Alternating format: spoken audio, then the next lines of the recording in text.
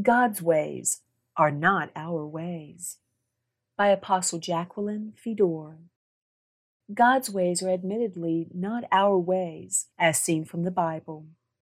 These scriptures plainly give us the reason. Genesis chapter 3, verses 3 through 6, and verse 8.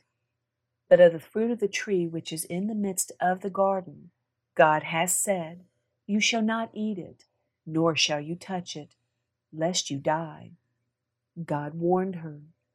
Then the serpent said to the woman, You will not surely die. He lied.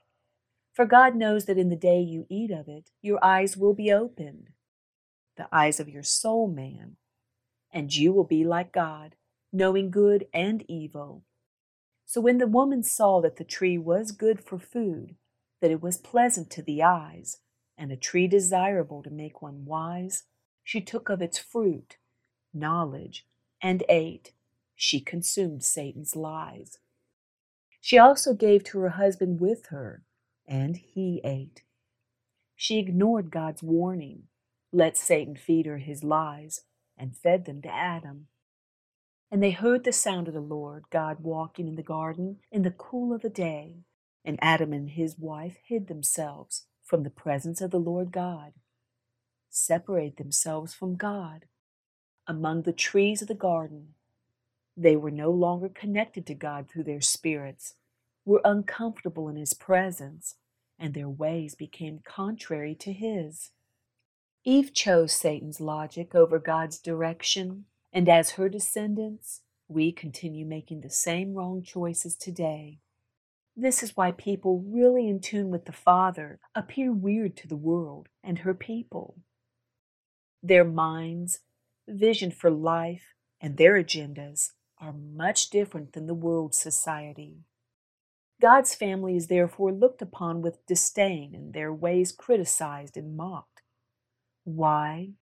Because, as stated in Genesis chapter 3, worldly knowledge comes from the wrong, sinister source. Satan's ways are not God's ways either. Let us investigate a few examples from Bible history where intellectuals or people walking in worldly wisdom found the way of God strange and at times even completely foreign to their minds. For instance, we know God loves families and even gives advice to mothers and fathers as to how to raise their children, and He advises the children as well how to respect and love their parents. Yet, let us read an account from 1 Samuel. 1 Samuel chapter 1, verse 20. So it came to pass in the process of time that Hannah conceived and bore a son and called his name Samuel, saying, Because I have asked for him from the Lord. She enjoyed him as an infant, but when it was time to wean him, look what happened. 1 Samuel chapter 1, verse 24. Now when she had weaned him, she took him up with her, with 3 bulls, 1 ephah of flour, and a skin of wine, and brought him to the house of the Lord in Shiloh, and the child was young. There is a great bond between a baby that is nursed and its mother, but let us read on. 1 Samuel chapter 1, verses 27 and 28. For this child I prayed, and the Lord has granted me my petition which I asked of him. Therefore I also have lent him to the Lord. As long as he lives, he shall be lent to the Lord. So they worshiped the Lord there. Hannah had cried out for years to God, begging for a child, but then gave him up to the priesthood to serve God for life. But you know what? He grew up to be the head of God's government. And even though God's people wanted a king they could choose for themselves, like the pagan nations, before Samuel went out of office, he anointed young David, God's choice, to replace that king. God chose this particular person and made him king, so Jesus could later be born to David's family line and inherit his throne. God's way, again, was maybe not the way of man, but he did nevertheless have his way through the obedient vessel, Hannah's child. A plan he had devised before the earth was formed was therefore still on track. David also had a heart for God, and although made mistakes, always submitted in the end and accepted his ways. Again, we will see man did not understand his actions either. For instance, his child was very ill, as we see in 2 Samuel. 2 Samuel chapter 12, verses 16 through 21. David therefore pleaded with God for the child, and David fasted and went in and lay all night on the ground. So the elders of his house arose and went to him to raise him up from the ground. But he would not, nor did he eat food with them.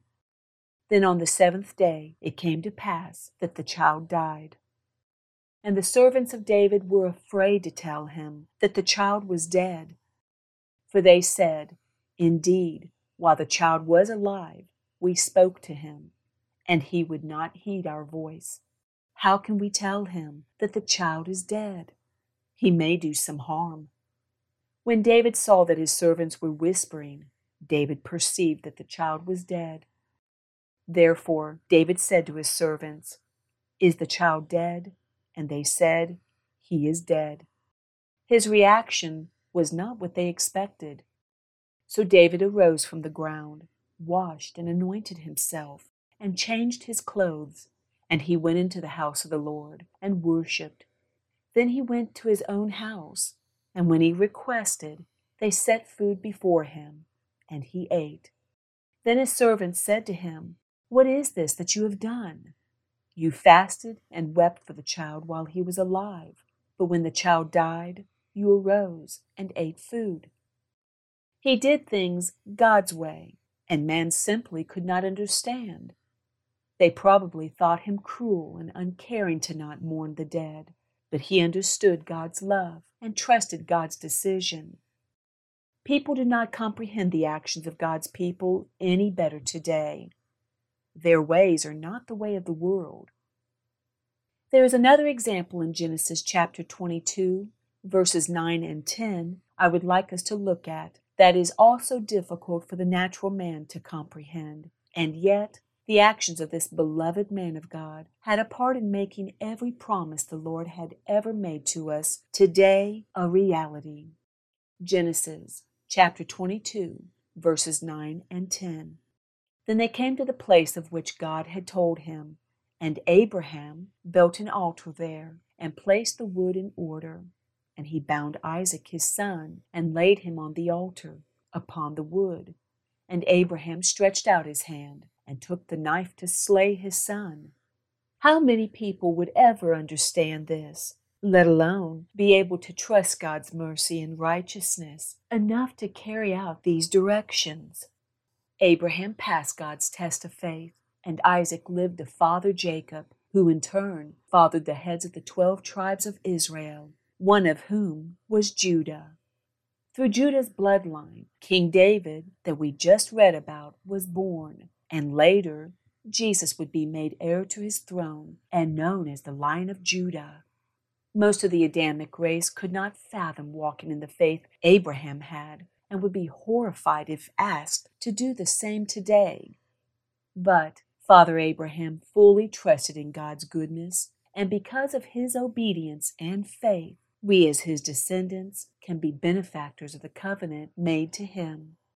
Romans chapter 4, verse 13 shows us Abraham's seed actually inherits the world. All is ours. Romans chapter 4, verse 13. For the promise that he would be the heir of the world was not to Abraham or to his seed through the law, but through the righteousness of faith. Who are considered Abraham's seed? Many ask. Again, God's ways are not the ways of men. Let us study from Galatians, the 3rd chapter. Galatians chapter 3, verses 27 through 29. For as many of you as were baptized into Christ have put on Christ, the Lion of Judah, the greater David. There is neither Jew nor Greek, there is neither slave nor free, There is neither male nor female, for you are all one in Christ Jesus. And if you are Christ's, then you are Abraham's seed and heirs according to the promise. Is this not exciting news? Because of Hannah's obedience, Samuel's obedience, David and Christ's obedience, we can today enter into a new covenant with Jesus through baptism, seal it through communion, which in turn entitles us to the blessings of the Abrahamic covenant as heirs of the world, the double blessed. So not only can we be born new righteous creatures through Christ's new covenant, we are given the earth to rebuild, renew, take possession, and establish the kingdom of God through the covenant of Abraham as his children. Are God's ways not far better than man's? How all this was so well thought out and accomplished for humanity is far beyond the soulish mind's understanding. Let us look at the ultimate sacrifice of God and his direct part in the plan as found in Matthew chapter 27, verses 46 and verse 50. And about the 9th hour, Jesus cried out with a loud voice, saying, Eli, Eli, lama sabachthani? That is, my God, why have you forsaken me?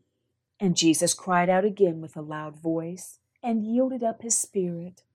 He died in our place for our sins. He sacrificed himself. He took every sin and the curses it brought on humanity to the grave with him. He died for the sins of not only man, but the land and all life on it that was corrupted by the transfer of dominion from Adam and Eve to Satan in the garden. What the enemy didn't understand was, in the bodysuit of Jesus was the fullness of the Godhead. 2 Corinthians chapter 5, verse 19. That is, that God was in Christ, reconciling the world to himself, not imputing their trespasses to them, and has committed to us the word of reconciliation. The only way God could redeem mankind and set him free from their wrong choice in the garden was to sacrifice the ultimate sacrifice, the creator of that race. He would then resurrect, defeating all opposition, and allow another race of new creatures to come forth through him. God allowed fallen mankind and the enemy that directed him to spit on him, pull his beard out, beat him, and nail him to a pagan religious symbol. He was both cursed and despised, but all penalties required by spiritual law were fulfilled. God's ways are certainly not ours. God, however, had made a promise to Abraham and his descendants many years before to bless, multiply, and return the earth to them. The enemy caused God's people to rebel, be disobedient, refuse God's government and economy, on, trying to cause God to break his promise to Abraham and his seed. But let us read Isaiah chapter 55, verse 11. So shall my word be that goes forth from my mouth. It shall not return to me void, but it shall accomplish what I please, and it shall prosper in the thing for which I sent it. God will always keep his promises. Let us close with these thoughts. Genesis chapter 17, verse 7. And I will establish my covenant between me and you and your descendants after you in their generations, for an everlasting covenant to be God to you and your descendants after you. Psalm chapter 89, verses 34 through 36. My covenant I will not break, nor alter the word that has gone out of my lips. Once I have sworn by my holiness, I will not lie to David. His seed shall endure forever, and his throne as the sun before me. Matthew chapter 1, verse 1. The book of the genealogy of Jesus Christ, the son of David, the son of Abraham. God's covenant with Abraham is God's irrevocable pledge that he will remain the God of Abraham and his seed forever. and that he will enforce all he has promised to his children. The blood sacrifice of Christ makes us righteous. Communion allows us to enter into a blood covenant relationship with him and eligible, therefore, to the Abrahamic covenant. Now, with better understanding, let us reread Galatians chapter 3, verse 29. And if you are Christ's, then you are Abraham's seed and heirs according to the promise. God's covenant to Abraham's seed is fulfilled in us because of the covenant of Christ. Are we not glad that God's ways are not our ways, or that he is not limited to what we understand?